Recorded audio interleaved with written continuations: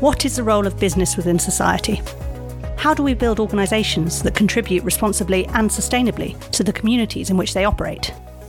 And what does responsible leadership look like as we continue to lurch from crisis to crisis?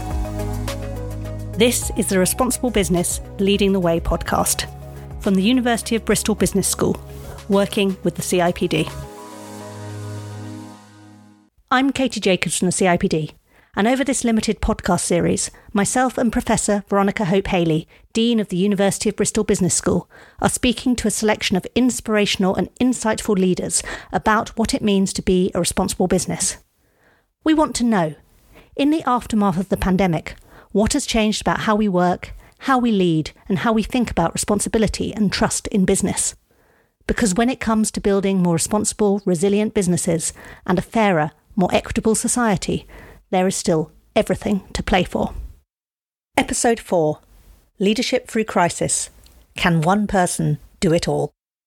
In late November 2021, Storm Arwen ravaged the UK. It closed railway lines, took down or damaged millions of trees, and left thousands of homes without power, some for several weeks. So, what's that got to do with leadership? Well, as one senior HR leader we spoke to during our original Responsible Business research memorably put it, leading through the COVID-19 pandemic was Storm Arwen for the mind. It disrupted leaders on every level, forcing them out of old ways of working and, much like those uprooted trees, unfreezing deep-seated assumptions. Many leaders adapted well. Through the initial shockwaves of the pandemic, they showed themselves to be more capable, caring and committed to people and wider society than most might have thought possible. In fact, according to research by Leadership Circle, 97% of leaders reported that their leadership had improved as a result of the pandemic, becoming kinder, more empathetic and forgiving, and more likely to relinquish control and democratise decision-making. As certain political leaders were found wanting, business leaders stepped up to fill the void. A global Harris Poll study found that 61% of people felt companies were more reliable than the government in keeping their country running during the pandemic. And 55% said they trusted companies more than the government to find solutions to the pandemic.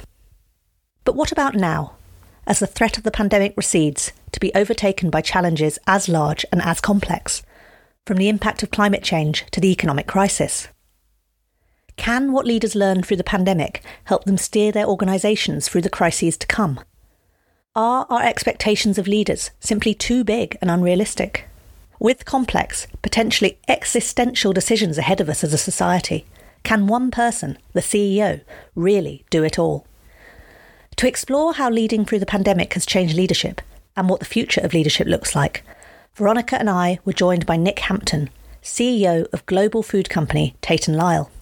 I started by asking Nick to take a hopefully not too unwelcome and traumatic trip down memory lane, reflecting back on his experience as a leader at the start of the pandemic, about 18 months into the CEO role at Tate & Lyle. I suppose it was challenging and liberating in the same sort of level. I mean, challenging in many ways, personally and professionally. Looking back on it, I suppose it required a huge amount of emotional intelligence, resilience and energy to get through certainly the early stages of the pandemic. And actually, it then got worse when we went into year 2, because everybody thought it was going to be a transitory thing that would magically disappear. And it just didn't. It went on and on. And if you think about the sort of challenge, on the one hand, the whole organisation through a crisis is looking for calm, decisive, compassionate leadership. On the other hand, we didn't have a rule book. We had to make it up as we went along, and we were doing it all staring at a screen. At the same time, on the one hand, you're incredibly passionate about getting through the pandemic, emerging stronger. On the other hand, we all had families who were looking for us to be strong and take care of them at the same time. So you had this sort of duality going on, and both of those things were mixed together in a way that had never been before. It was actually quite liberating as well. We had no choice but to be different leaders. We had to reinvent what leadership really meant. And actually, I think what it taught us to do in some ways is to try and be the best version of ourselves. Leadership through the pandemic, I think, became much more authentic because it was kind of stripped bare in many ways. And I think we learned a lot about ourselves and about what leadership in the 21st century really can be. And of course, Given the need for many of us to lock down at home, it required a different practical approach too. Trying to control a global business from your front room, you're going to have to think very differently about how to do it. This is going to be all about doing two things: making your people feel you've got their best interests at heart, and secondly, empowering people and providing them with the tools to run the business very differently. One of the first things I did when we went into lockdown was I called every single site leader across the world, about 30 people in total, and I only asked them two questions. The first question was, are your people safe? And the second question was, have you got what you need to keep the business running? I was only trying to achieve two things through those calls. One was to make them feel like we genuinely cared and we trusted them to do the right thing. And secondly, I needed to get a temperature check about what was really going on out there, because the traditional routes of communication were kind of killed, right? Nick is just one example of what it felt like to lead an organisation through such an intense, uncertain period.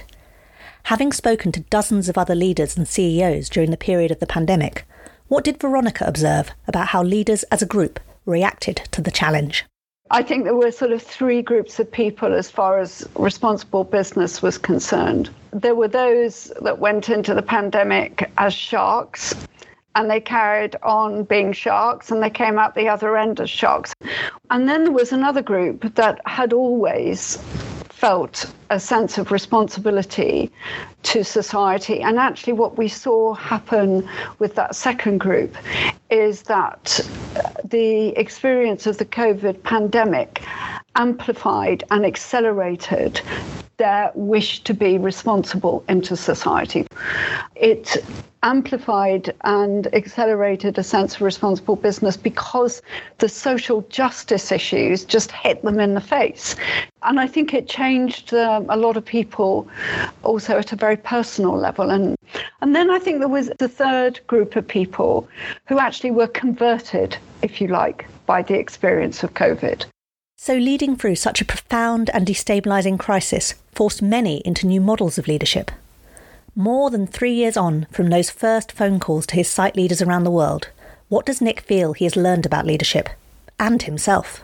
The thing that I learned more than anything else through the pandemic is this power of being a genuinely authentic leader, somebody who has the confidence to be the best version of themselves. Sarina Wiegman talks a lot about that when she talks about creating a very different culture within the women's football team. And at the centre of that for me is purpose-led leadership. Purpose isn't about philanthropy. It's about having a positive impact and delivering great performance for all of your stakeholders, because you can't have a positive impact without performing. A lot of it for me was about putting purpose at the forefront of what we do. And that allowed us to set very clear priorities through the pandemic. For me, that intersection between purpose and authentic leadership became much clearer through the pandemic.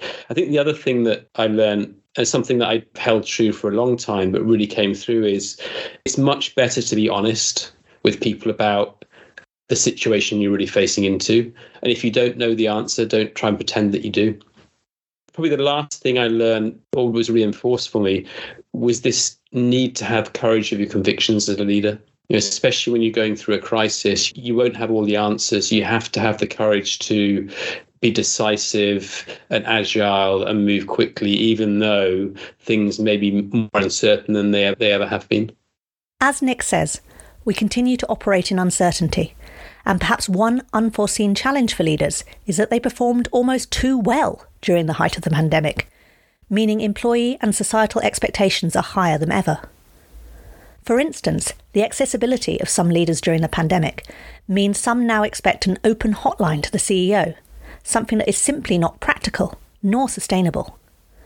While compassionate leadership is necessary, non-negotiable even, some expectations of leaders may need to be recalibrated. Here's Veronica on that conundrum.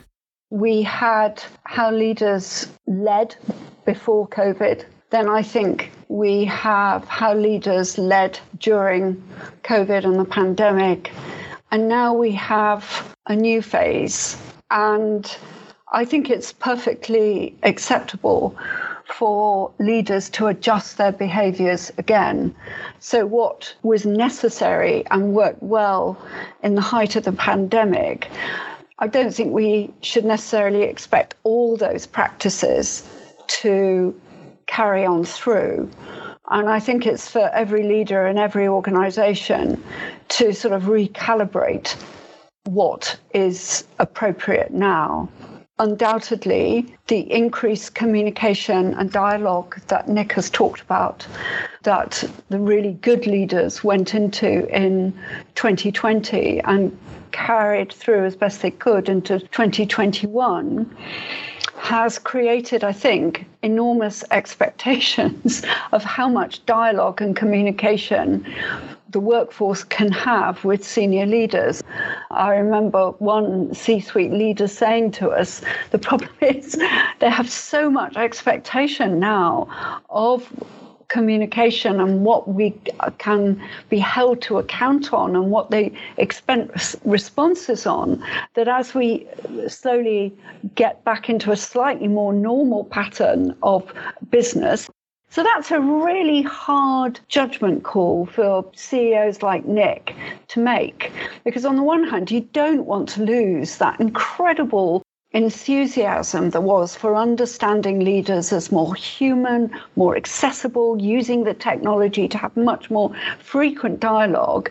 But equally, I don't think we should expect them to hold themselves to the same frequency and level of accountability that they actually chose to hold themselves to in the first few months of the pandemic. So it's about each side recalibrating what should we expect of each other at this point.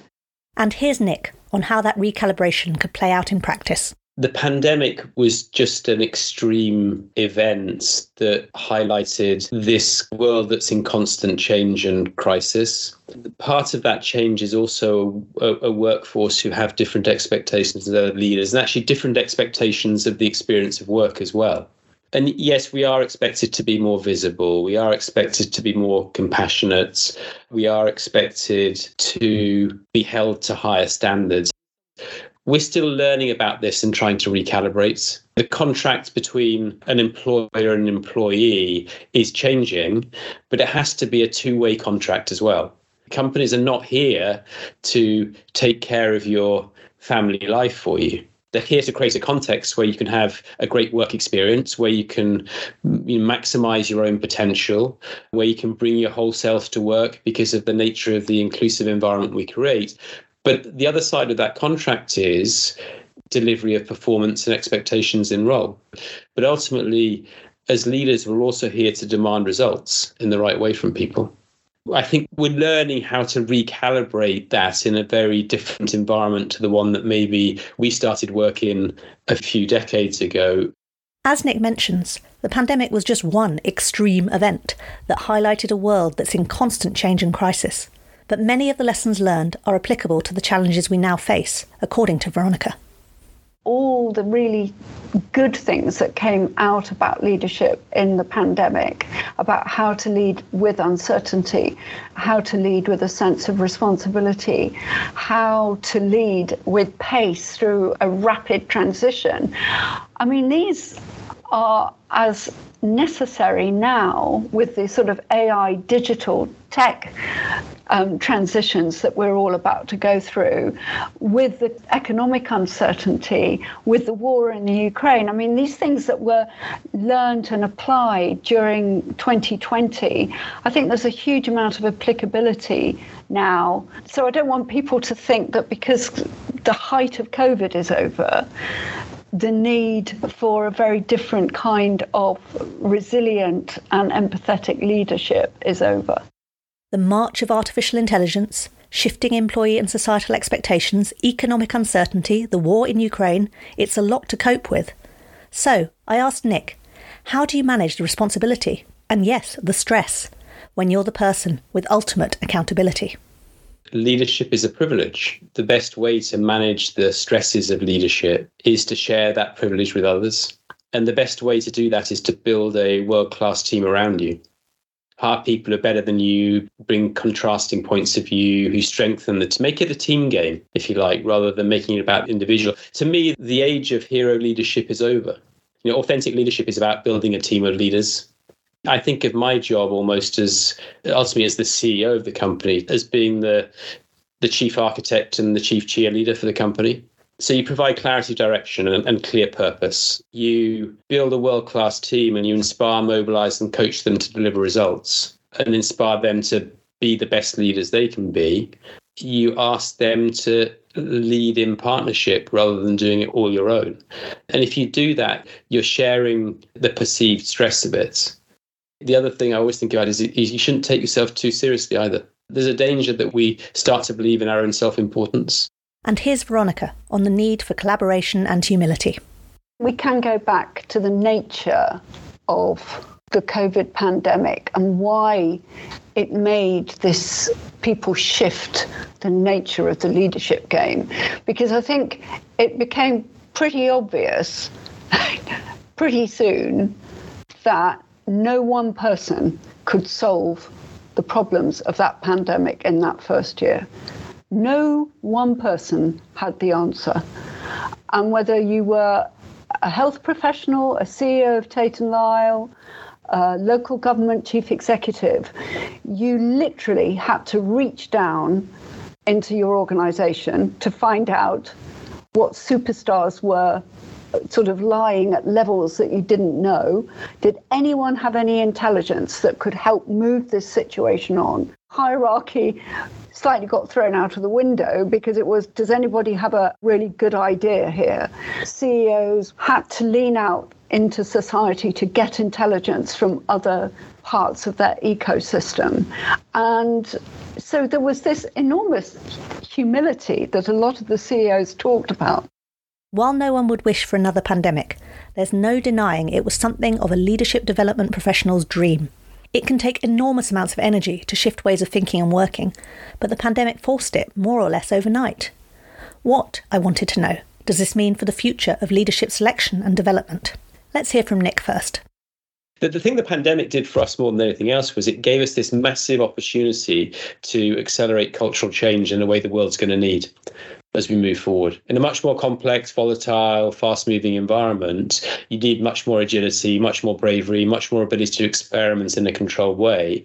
And organizations aren't used to that. We're used to strict rules and frameworks and repetitive processes to deliver a repetitive outcome. You need all of that in certain parts of businesses, but elsewhere you need much more agility and experimentation in a way that most business leaders haven't experienced in the early parts of their careers.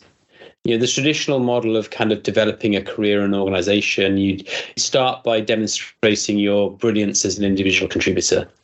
Then you start to manage people where effectively you're managing activity. And then, quote unquote, you start to become a leader where you're, setting direction, strategy, creating the future of the business. We've almost got to reverse that process and create a model where we can teach people earlier on in their careers to be leaders and to create this coalition and create the ability to learn from others and connect the dots in a way that's very different than just I demonstrate my value by not just by doing, but by leading as well. We're almost trying to create this model where we're empowering people more and more to lead in a way that allows us to learn faster and experiment and move quicker because the world is moving so fast. I'm spending much more time talking to peers in other organizations, in other spheres, because the kind of challenges we're trying to deal with today to create successful businesses require very different ecosystems and partnerships. Take climate change as an example. Either we all win or nobody wins. It's the reality. And the only way we're going to win and beat the climate challenge is by partnering with others externally to make it happen. And here's Veronica, reflecting on developing that next generation of leaders. Knowing what you stand for, what's your source of integrity, those softer skills that really came into their own in that first year of the pandemic. If we're talking to people about developing technical experts in AI or the implications of cybersecurity, anything coming out of computer science, then again, what the employers are saying to us, you've got to get people with some understanding that, yes, they've got technical skills, but if they don't understand how to operate the power of that knowledge and that technical ability, in a way that is mindful of the impact on society, that has an understanding of ethics and integrity, then, we are not advancing society in terms of the next generation of leaders. The one thing I think that COVID has taught leaders is this: you've got to know what you stand for. You've got to know what your set of values is. You've got to know your own personal sense of integrity. You can't just mimic people, because the more uncertain the world is, the more you've got to be certain of your sense of right and wrong going forwards. Powerful, undebatable stuff. So, to draw the episode to a close, I asked Nick what the future of responsible business means to him. The future of responsible business is to put purpose at the centre of performance. And what I mean by that is purpose for me in responsible organisations is all about delivering extraordinary results for all of your key stakeholders. It's about having a positive impact on the world around you. And it's about allowing your entire workforce to achieve their potential. And to deliver that, we need responsible and human leadership now, more than ever.